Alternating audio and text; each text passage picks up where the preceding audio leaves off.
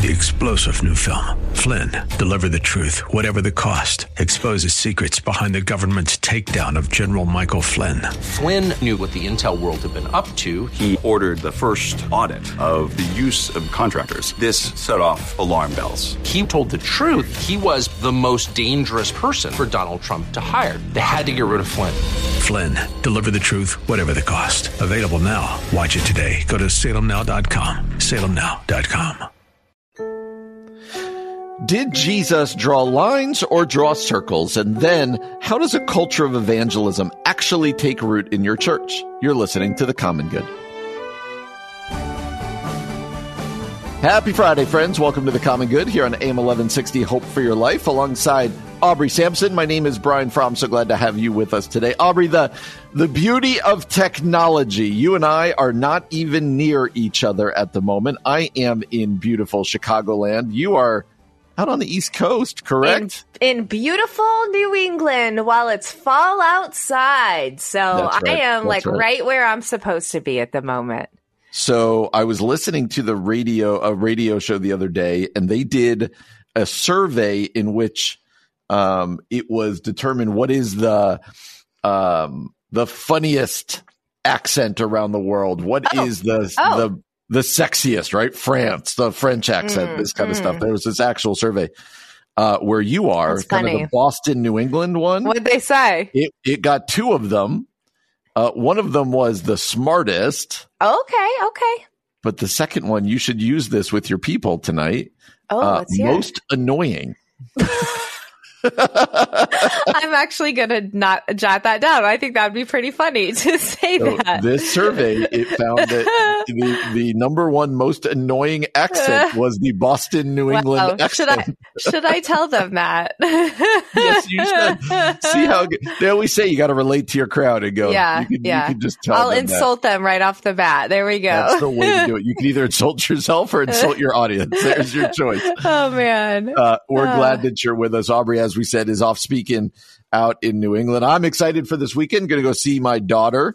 My son has a football game tonight, and then him and I are driving up for Parents' Weekend, and we'll get to Holland, Michigan at the ripe hour of like 1 a.m. or something. Hey.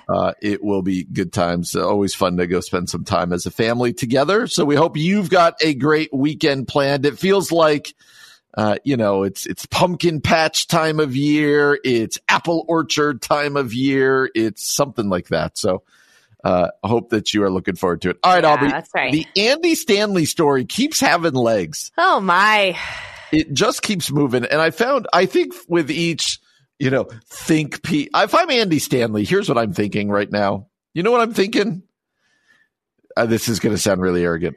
Man, I'm a really big deal. People really care about what I say. I think if I'm Andy Stanley, I'm thinking, guys, mind your own business. I have a church to lead. Leave me alone, guys. Do your own work. That's what I think he's thinking. That's what I'd be thinking. I'm over here trying to lead my church and ministry in the way God has called me. Everyone else leave me alone.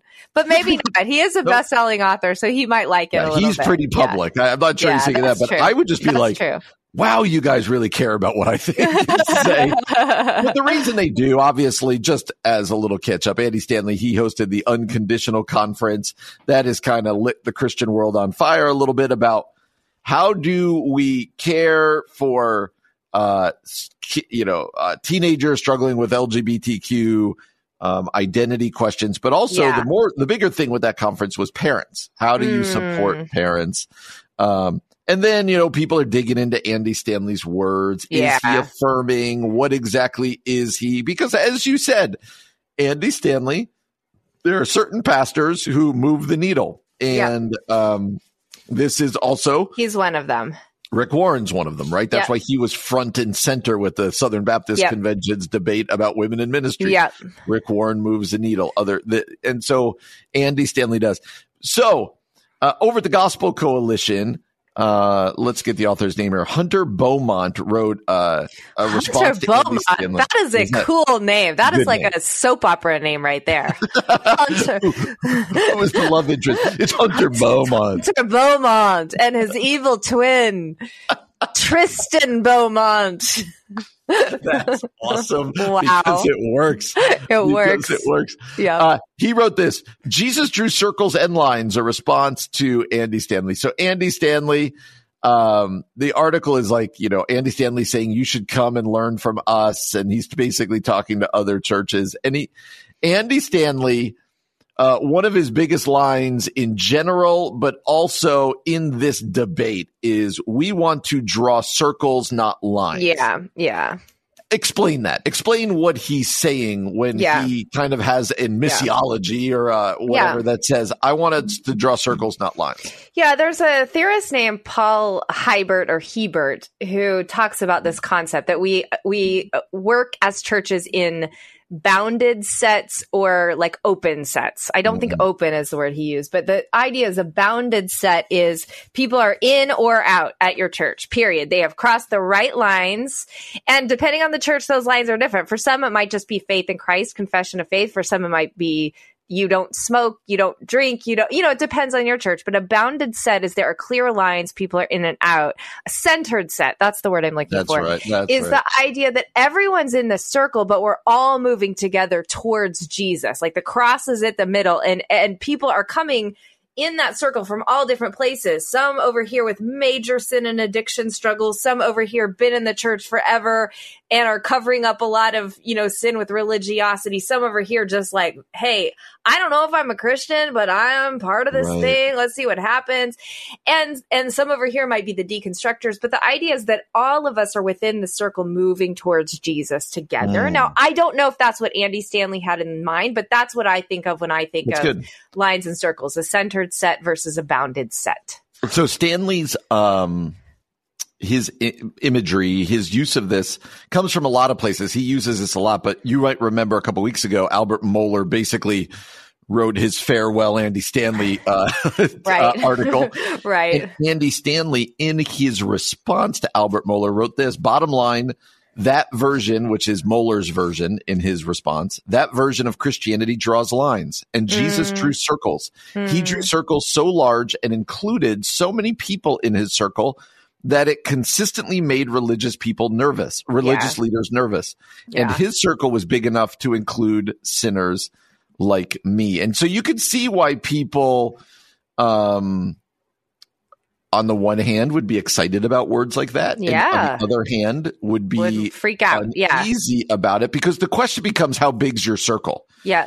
Because I would say lines and circles in this imagery are both important, because in some ways you have to define what keeps you in the circle. What is, and Andy Stanley is saying, I want to have a really big circle, which has its own danger. And he wants to say Albert Mohler and others have way too small a circle and they're way too gatekeeping about it, which also has its dangers. It's an interesting way to frame it. I think every church needs to probably have the conversation. Yeah. Circles, lines, where do we draw lines? And where are we trying to embrace as many people as possible? I think the difficult part is, where are you drawing the lines? Like, if this is a line of belonging, I don't think there should be any lines. And I think it's actually very dangerous to say there are lines. Now, if we're talking about lines of spiritual influence, of leadership, that's a different conversation. Like, you do need to have the conversation about who is allowed to have spiritual influence and authority over other people. Certainly, no one is perfect. We're all sinners. I understand there's some complication there, but you want somebody who's living a faithful life in Christ and has long-term maturity in Christ, right?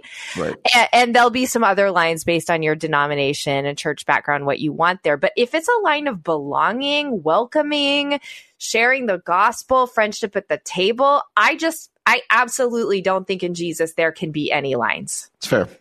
That's fair. And I think the struggle becomes, at what point, like, take something like membership, right? Like most churches have membership. Yeah. There's a line drawn there where you will say, if you're on this side of the line, you could become a member of this church. If you're on this side of the line, you cannot be. Maybe teaching kids on this side. Like, there's an expectation of orthodoxy and belief. But I do think your thing belonging. Can I come to your church?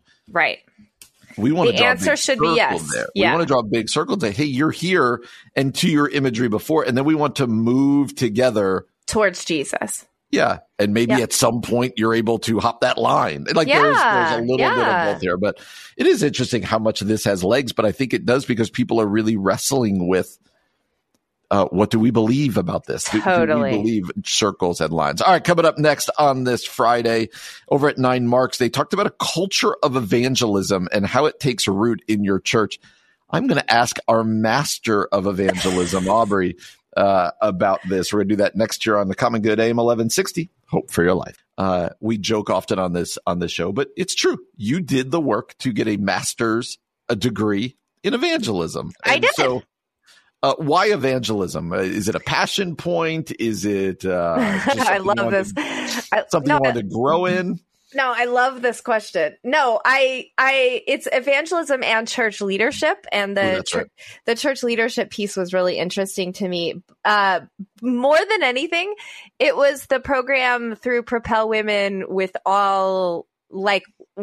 women in leadership in mind. So it worked. Did that make sense? Like, it was like, I can get the education I want. Yes.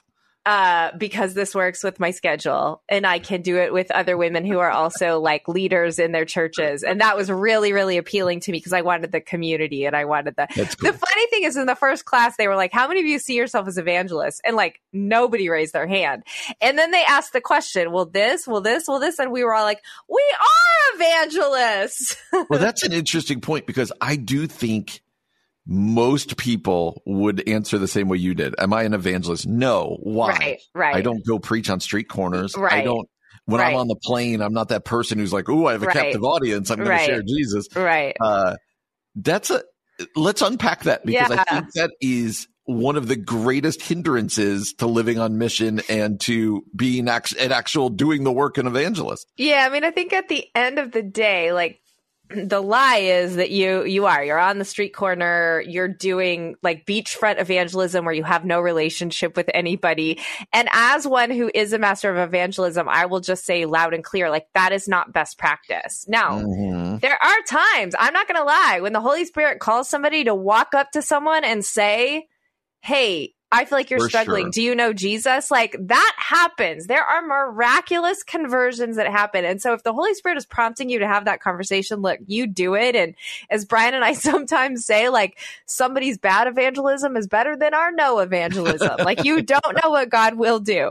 But best practice in evangelism is through relationship. It's through listening. It's through loving people. And so anybody who is out there listening to their friends, hearing their spiritual longings, sharing with emotional intelligence, gentleness, as 1 Peter talks about, compassion, about how Jesus has met them in their own lostness, their own struggles, that's an evangelist. You know what I mean? And so it doesn't have to be this outside of relationship, outside of emotional intelligence, standing on a street corner conversation. It's really within relationship with the people you know and you genuinely love. And so it can be a lot more natural. And it can be like the way God has created you to do it. Like, I tend to share about faith on social media through, like, where is God in our grief and suffering? How does God comfort us? That's my way of being an evangelist. Yeah. I'm not going on my street corner with a megaphone shouting, you know? Yeah. And yet I believe God is working through all of our faithfulness. Anyway. That's good. But an evangelism, like, you do use your mouth to tell people about Jesus. We can't skip that piece of it. Yeah, there is like living it out in your life, but that also becomes lazy. Yeah. You have to do gospel declaration. Yeah. What's the old saying? Like, share the gospel and at times use words. Like, no, the words are important. Yeah. If you're going to be an evangelist, declaration is biblically part of the, we're good news people. It's like me being like, I never have to tell Carrie that I love her. Yeah. Because, of course, I'm nice to her. I did this. Of course. I did the whole marriage covenant thing. We're in. Right. Every now and then, you know what she needs to hear from me? I love you. Yeah. Like, I'm glad to be married to you. Yeah. So the question they wrestle with over at 9 Marks in an article they wrote is, how do we make a culture of evangelism within our churches? So not even just so obviously individuals, but, how do we get a movement, if you will, within the church of evangelism? And they've got some very simple answers. It's not a simple topic, but it's also not brain surgery. Yeah. How would you answer that? Like, when you think about your own church and like, you know what, I want to see people in their giftedness, sharing Jesus with their neighbors, with their coworkers. Yeah. How does a culture of evangelism within your church do you think begin to foster? Two things come to mind for me. I think it's actually Mark Jobe, who is at the Lift conference yesterday. He did great. Yeah, he talks about how what we celebrate, we replicate in churches. And I don't know if he's the first person to say that. He's just the first person I've heard say that. And I think that's a big one, like meaning you share the stories of people who are evangelizing and people who are coming to Christ in your church, right? People who are doing this well. And that could be through video. That could be through putting them up on a Sunday morning. That could just be like, hey, you highlight them somehow. I think that's a piece of it. You celebrate, new conversions, that kind of thing. Then I think the other thing is this, and this feels deeply important to me. The church is a community. The church is a family. The church is a collective. But what we've done with evangelism, if we sort of, I think, taken it away from doing it in a body and with other people, and we've made evangelism like, I by myself have to share Jesus with the person on the airplane that I've never met or had a conversation. No, as a community, like, this is why I love our communities at Renewal Church. Like, can you together support a local soccer team? Can you together go visit a coffee shop every single day, get to know the baristas, bless them, love them, bring them gifts, bring them presents, eventually invite them to church, tell them about Jesus? Like, there are ways that we do this collectively that, one, it's so much more powerful. Two, it's so much less intimidating. And three, you've got your introverts, you've got your extroverts. So like, let's say, here's an example. Okay. Let's say you get a group of people and invite a bunch of neighbors over for a big block party. And everybody knows, man, I've been praying for so-and-so's uncle to come to Christ. That might be the situation where the extroverts in the room are like, hey, Uncle Joe, let's play basketball, blah, blah, blah. Or Uncle Joe is an introvert. And so Uncle Joe needs to sit in the corner with the other introverts who are going to engage in meaningful conversation. That can lead to spiritual growth. Like, there's just ways that collectively, if we do this, again, with love, people aren't projects, but also, like, let's be intentional about evangelizing and not be afraid of that. It takes some of that pressure off that I think keeps people from sharing about their faith. Yeah, that's good. That's good. I love their first one. Well, this is going to be also really challenging for you pastors out there. Those of us going, okay, let me write note number one. How do I promote a culture of evangelism? You want to know what number one is? Evangelize. Yeah. We can't reproduce what we ourselves aren't doing. This is every sermon you preach. This is everything. Like, if you're not living it out, not perfectly. Yeah. But if I'm preaching on generosity, but I'm not generous. If I'm preaching on evangelism, we want a culture of evangelism. Hey, who did you last share Jesus with? You. Yeah. I don't know.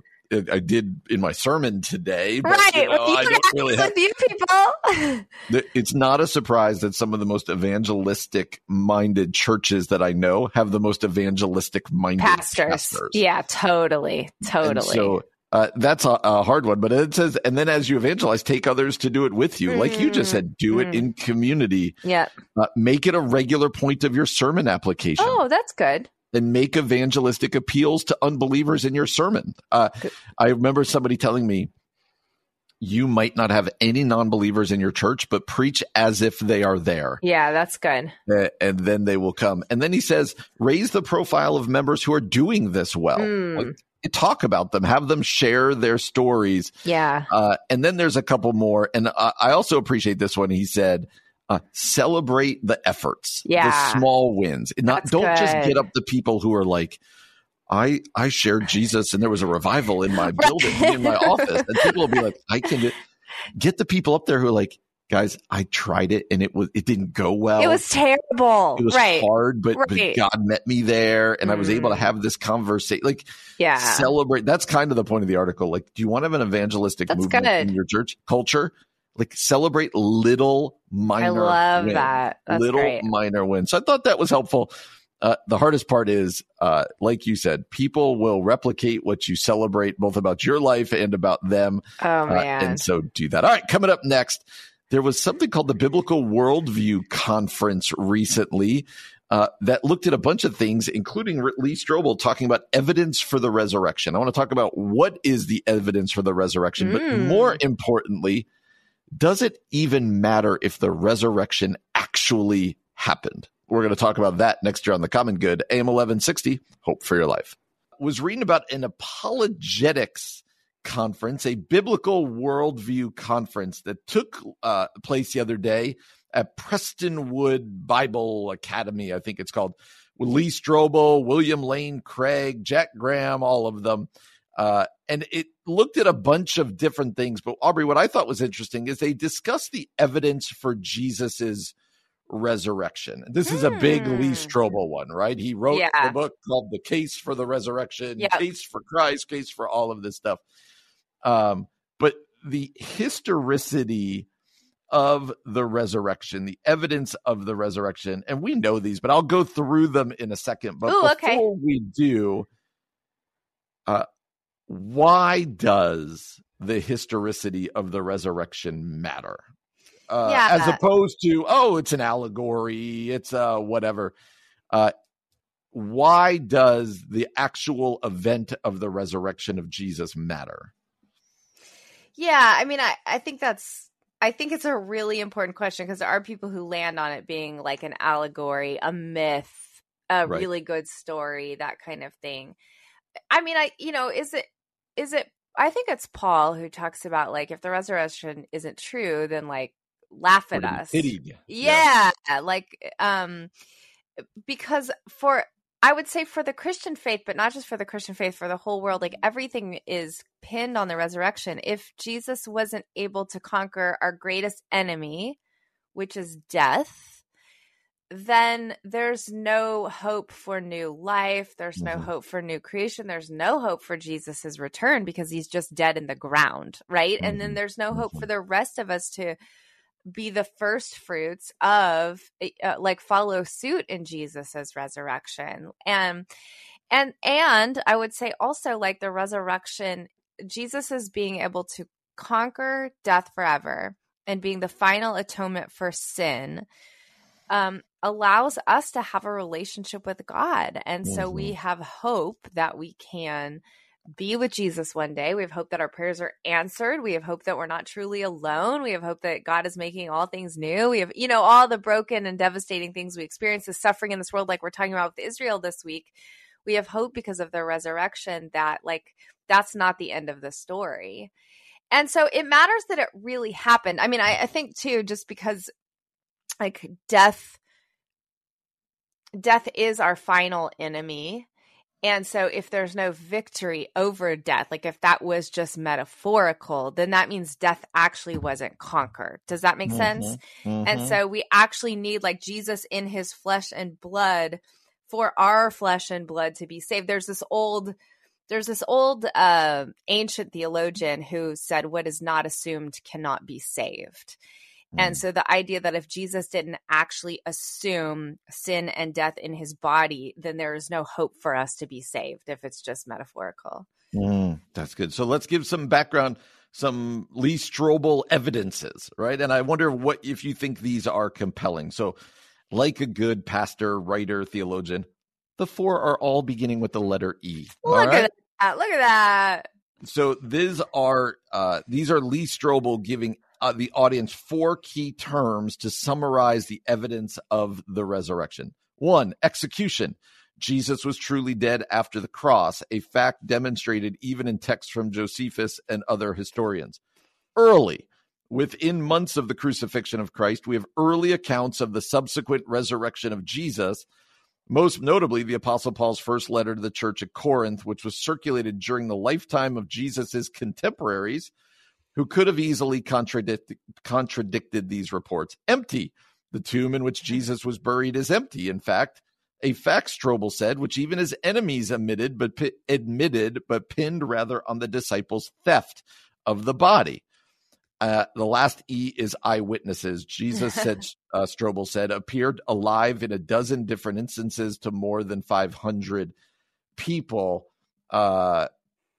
He kind of touched on what I find to be most compelling, but you know what I find most compelling evidence to the resurrection? It's kind of the eyewitness one. All the disciples died for this. Yeah, I think that's a massive one, because it is unlikely, maybe one or two, let's say it was all fake. Okay. Yep. maybe one or two die because they're brainwashed, right? Yep. But not all 12, like not other followers of Jesus, and like violent, like beheadings. Nobody's just nobody's like falling asleep and like gently going to sleep. Like it is all like they're, you know, and for Paul to be able to say like,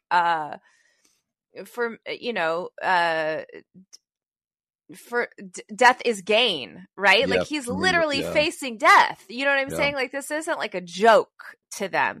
You know what I actually think is the most compelling? I think it's the secular historians. I think it's those outside of the faith, because I think an arguer could come in and say, well, yeah, the Bible's going to back up the Bible story, period. Yeah. You know, like a good writer backs up their work. But to see somebody else people outside of the Christian faith and outside of the little circle of Jesus followers say, well, actually, there's truth to this. That to me is very compelling. That's good. That's good. Yeah. Because the eyewitness one and the martyrdom, the old believe those of the blood of the martyrs. Because what's interesting is it's not like Peter and James and John, all of them heard this from other people, believed it, and then died. No, they claimed, I saw him. I saw him. And they held that to the point of, church history tells us, Peter was crucified upside down. James was beheaded or thrown off the temple. John was boiled in all of these. And yet they were the ones who could have easily said, just kidding. All right, you caught us. You caught us. I think it's huge. And why this is important ultimately is because this is the foundation of Christianity. Paul himself, as you said, and I always bring this up at Easter, he said, if the resurrection isn't true, we are to be pitied. We're to be looked down upon. We are to be mocked and made fun of. But if the resurrection is true, then everything has changed, and all of this is true. So I also one more like apologetic for the resurrection. I heard this from a very progressive Christian who, like, in today's day, you'd be like, they're liberal. You know what I mean? Like they're like, this was early progressive. Okay. And this person argued for, like, look at creation. Like, there is evidence of resurrection in creation. There are new seasons. There is a sunrise. Flowers die and then get reborn, and they don't get reborn. They don't get reincarnated into a different type of plant. Like the seed of whatever it is becomes the plant it's supposed to. And this person who was so progressive was like, I can't walk away from the resurrection because I see evidence of it everywhere I go on this planet. And I think that's another, you know, it's not historical. That's not historicity, but it certainly is something about Psalm 8, right? Like the world speaks of the glory of God and the image of God, even the resurrection. No, that's really good. Yeah. From somebody outside of the faith, or no, not outside the faith. On a kind of extreme progressive part of the faith. Yeah. There you go. All right, Aubrey, here's what I appreciate about our show. There's a lot of things I appreciate about our show. Yes. But let me tell you what I appreciate about it in this moment. Ooh, okay. We just talked evangelism. We just talked resurrection, the evidences of the resurrection, why it matters that if the resurrection didn't happen, we are to be pitied, right? We got into theology and this and that. Then we went to commercial, and we come back. We're going to talk pop culture crumbling marriages. How's that sound? This is a great show. This is a great show. I love it. And I'm very curious about what's happening with this couple, because I feel like we haven't talked about them in a while. Will Smith and Jada Pinkett Smith. All right. A Hollywood power couple, if you will. Yep. But it's come out recently that they are super weird. Yeah. Super weird. And remember, it was over an insult or a joke about Jada Pinkett Smith that Will Smith famously went and slapped Chris Rock at the Oscars. Good times. So Jada Pinkett Smith, in an upcoming tonight NBC News primetime special with Hoda Kotb. We love Hoda. Yeah, she's your girl. She confirms that there's more to her marriage than she's previously shared. According to Pinkett Smith, she and Will Smith have been separated and have lived, quote, completely separate lives since 2016. What? Almost 20 years after they married in 1997. What? In the preview clip, Hoda Kotb asked Pinkett Smith for details about their marriage revelation, which she says surprised her the most out of the book's many surprising things. While the two are still legally married, Pinkett Smith explains to Copy she and Smith are no longer romantically together. It was not a divorce on paper, Hoda clarified. Right, Pinkett Smith responds. But it was a divorce, she continues. Yes, a divorce, Pinkett Smith emphasizes. What? So does this surprise you? Well, okay. No, it doesn't surprise me because we always said, like, you got an open marriage, which is what they supposedly touted. It's going to end in divorce, period. Yep. But here's what surprises me. Instead of saying we're separated so we're dating other people, they acted like they had this whole philosophy of marriage that was that they had an open marriage. And that's twisted. Just say you're separating, you're getting divorced, you're dating other people, instead of making it like, oh, we're open, we let other people in our marriage, we're very progressive, and we're very, like, it's almost like they thought they were better than other people who had faithful marriages the whole time they're not even married. Like, this is weird. This is bizarre. I tell you? So I want to talk about marriage, but here's the most bizarre thing she said, in my opinion. When Hoda Kotb asked her why she didn't go through with a legal divorce, I don't know. Like, I think some people will hear this and go, good for you, but no, not good for you. You've been living divorce since 2016. She said this, I made a promise that there will never be a reason for us to get a divorce. We will work through whatever. I just haven't been able to break that promise. You just said you're living completely separate lives. I mean, that's not a marriage. No. This is so confusing to me. So, like, the slap, they weren't married, or they're separated. That's right. Her having a relationship with, I can't remember the guy's name, the quote, entanglement, they were separated. Like, is she just like distancing herself from some of his like PR problems? Like, what? This weird. Is very strange. I wonder why secretly? I think that's the question. Why that's secret? Right. Why that's be secretive about it? So she did say one thing that I think is probably something that a lot of marriages struggle with. So I do want to kind of make that leap because they're clearly strange. Yeah. She said this. While the marriage fractured, why it fractured, that's a lot of things. By the time we got to 2016, we were just exhausted with trying. I think we were both kind of just still stuck in our fantasy of what we thought the other person should be. I think that is where a lot of struggling marriages are at. 2 words there. I hear exhausted, like we're just tired of trying. Yeah. And disillusioned. I had this picture of what marriage and my spouse would be, and they're just not that. Yeah. And she said, she wasn't like, oh, there's been stories of both of them cheating on each other, but she didn't say it's because they cheated. She said, we're just tired of trying. Aubrey, I really think that's what ends a lot of marriages. You hear marriages after 25 years falling apart. You and I talked a month or so ago, and Carrie and I were just talking about the number of people we know getting divorced. So many people right now. And so many of them, it's not over some cataclysmic thing. I think they can say exactly what Jada Pinkett just said. Just tired of trying. I got tired of trying. Or I was trying and they weren't trying. Like that's when we've heard quite a bit lately. And I know some of it is like we're just at that age now where I think people are giving themselves permission to get divorced because their kids are out of the house.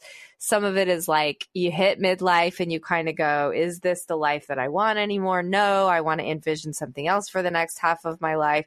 Some of it I think is just like changes that we go through in our bodies and in our minds. And you're kind of like, I don't want to put up with this anymore. Like, I think you're right. Like there are so many divorces Kevin and I are seeing where it's just, there's not a cataclysmic event. It is just, we're done. We're just, it became meh. Like that's what Kevin and I keep saying. Man, you got divorced over the most vanilla reasons of all time. Yep. And I think that's worth acknowledging that like that is a temptation in every marriage. And that even doesn't mean you can be tired. Like that can be really, really, really real. I think where like the enemy gets in there to try to convince you that like it's not worth doing the work, right? Or that if I could start fresh with somebody else, it'll be better and this won't happen. I married the wrong person. Like, I think all of those things are such cultural lies about what love is and what marriage is that you have to kind of you have to willfully go, no, the person I'm married to is the right person because they're my spouse. And I'm going to do the work to make I've said this before, like, the grass is greener where you water it. So I'm going to do the work to water the grass here. And of course, there are times when like it doesn't work and you end up getting a divorce. I understand that. There's grace for that. God's love is there. But just not to give into the lies of like, I'm bored. This is too hard. I don't want to do the work anymore. Like get to therapy, invest in your marriage. I'm telling you, like it is worth it to stay faithful. It's worth it to this generation, to the next generation, to your grandkids, your great grandkids. That legacy really, really matters. And again, I think like the danger is you're not going to go, you might fall in love momentarily with somebody else. Like the chemicals are going to be certainly moving. The hormones are going to be raging for a couple years, but then you're going to find yourself in the exact same situation where, oh, the feelings died down. The flame died down. What happened? I thought this was the right person. Well, no, this is just the reality of maturing in a relationship. That's well put. So the person out there who is exhausted, like that's the word. What's just one encouragement to them? I think for me, I would encourage them, do something that reminds you why you guys got married in the first place. Like get out of the routine that's causing you to be exhausted. Maybe it's marriage counseling. Maybe it's a marriage retreat. Maybe it's just getting away for a weekend where it's just the two of you, whatever else.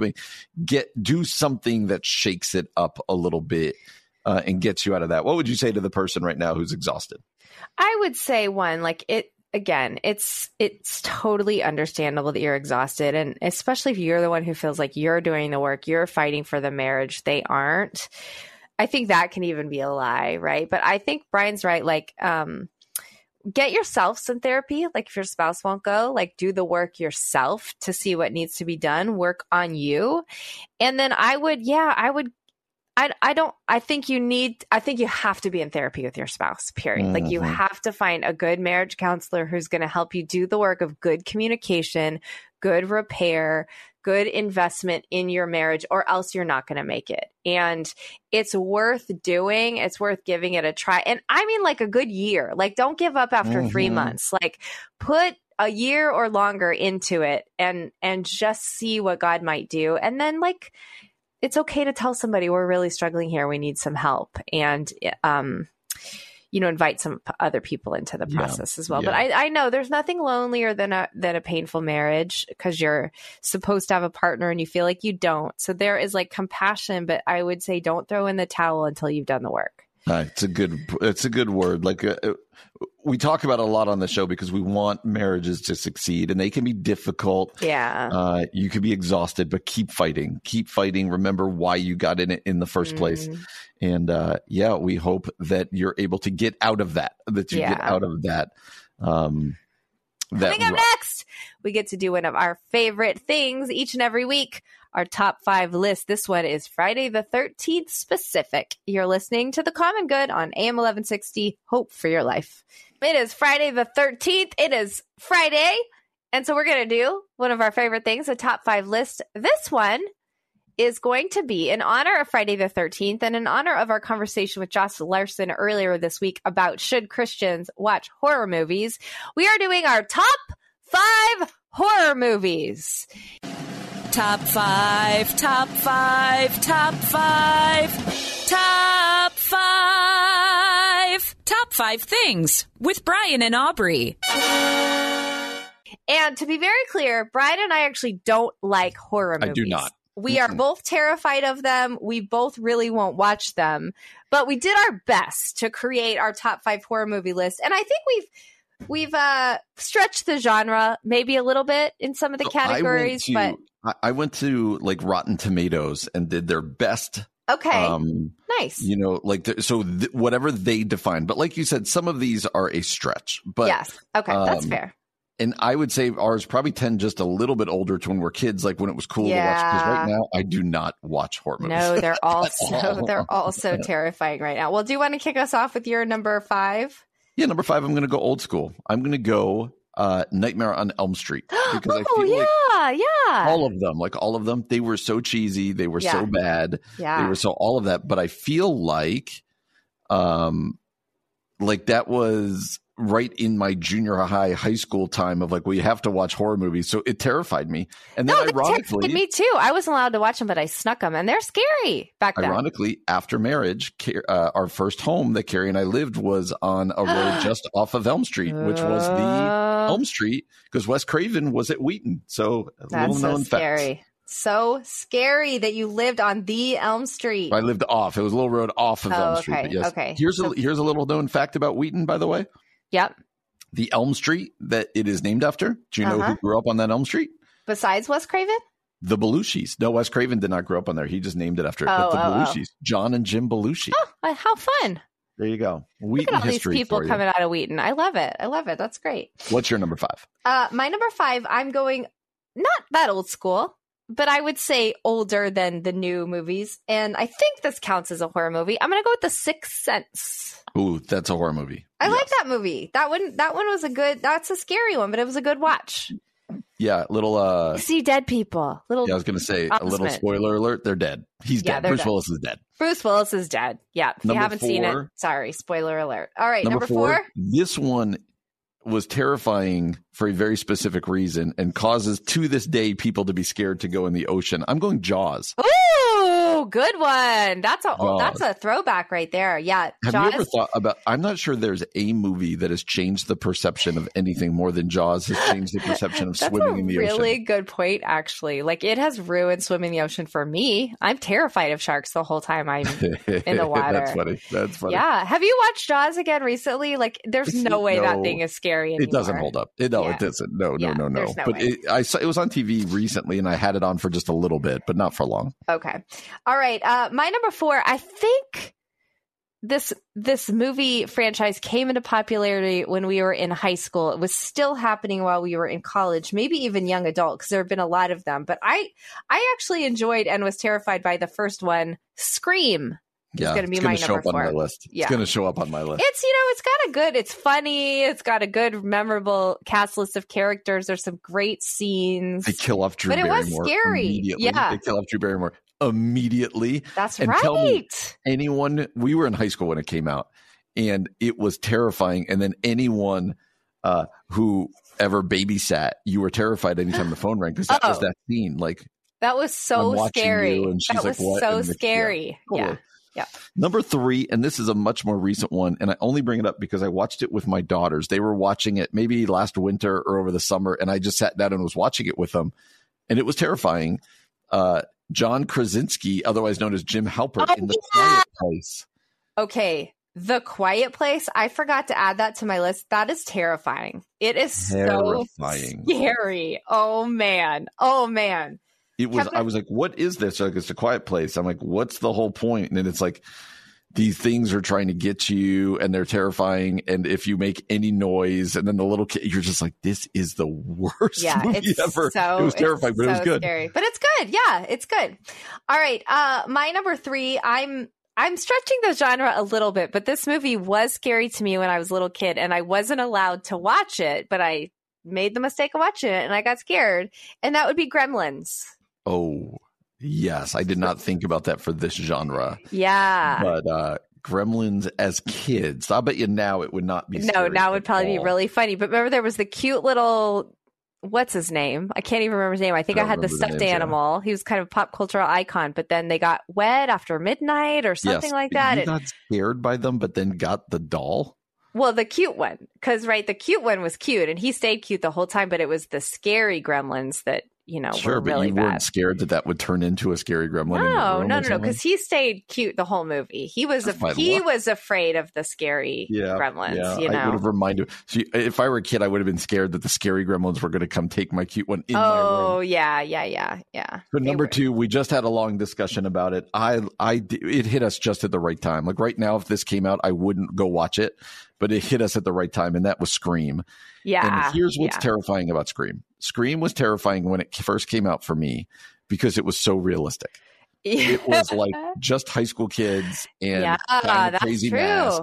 And you're like, this could happen. You're right. It wasn't supernatural. It was just like a psychopath. Freddy Krueger. You're like in Nightmare. You're like, well, that's not going to happen. Like, right. The Scream one, you're like, Yeah, that's true. That's kind of changed the genre a little bit, like more about just like a scary person. All right, number 2 for you. All right, my number 2, I'm going to go with something we talked about with Josh Larsen. That's the movie Get Out. I actually like that movie because it's kind of a social commentary on racism. It's pretty terrifying. And I've subsequently watched many of the like Jordan Peele movies, and they're all pretty terrifying. I'm not going to lie. They are. Yes, but they're entertaining for sure. Number 1 for me, and this is some people. No, you don't have any honorable mentions? I do not. Do you? Okay. I have 2, but I'm definitely stretching the genre. Should I share them before you go with your number 1? Sure. Okay. Yeah. I'm going to go with the movie Misery. Remember with Kathy Bates, and she takes she like holds that author up like she's a stalker, basically. And then I'm really stretching the genre here, but Ghostbusters. I'm throwing it in there as a fun. Ghostbusters is a fun, scary ghost movie. That is true. That is a comedy, I would suggest. But yes, it can be scary, especially when we're little. Number 1, I have one more. I'm so sorry. I have one more. Go ahead. The Silence of the Lambs. Which is my number 1. Oh, come on. My number 1 that I chose was Silence of the Lambs because he is terrifying. He's terrifying. And he's dark and funny at times and terrifying. And then he's at the end, he's like out and you're like, okay, he's going to come eat me. Like he's going to come eat me. So that was my number 1. What is your number 1? My number 1 is something I also mentioned with Josh Larsen just because it's so classic. I don't necessarily want to watch it again, but it is definitely a top 5 horror movie. And that is The Shining. Oof, no, thank you. I've never seen it, but I do not plan on seeing it. What is all work and no play makes John a Jack? No, here's Johnny. John a dull boy. Yeah, this is scary. It's very, very scary. Hey, we'll be back again tomorrow from 4 to 6 p.m. For Brian Fromm, I'm Aubrey Sampson, and you've been listening to The Common Good on AM 1160. Hope for your life. 3-star General Michael J. Flynn, head of the Pentagon Intelligence Agency, knew all the government's dirty secrets. He was one of the most respected generals in the military. Flynn knew what the intel world had been up to. He understood its funding. He ordered the first audit of the use of contractors. This set off alarm bells. The explosive new documentary, Flynn, Deliver the Truth, Whatever the Cost, uncovers the facts behind this scandal. Flynn told the truth. He was the most dangerous person for Donald Trump to hire. I find out the worst enemy that I'm going to face in my life is right here in America. They took my assessment and they wanted me to change it. And I was like, I'm not changing it. They had to get rid of Flynn. With in-depth interviews, archival footage, and never-before-seen personal records of the man behind the headlines. I just felt like I was drowning. Flynn, Deliver the Truth, Whatever the Cost. Available now. Watch it today. Go to salemnow.com. salemnow.com.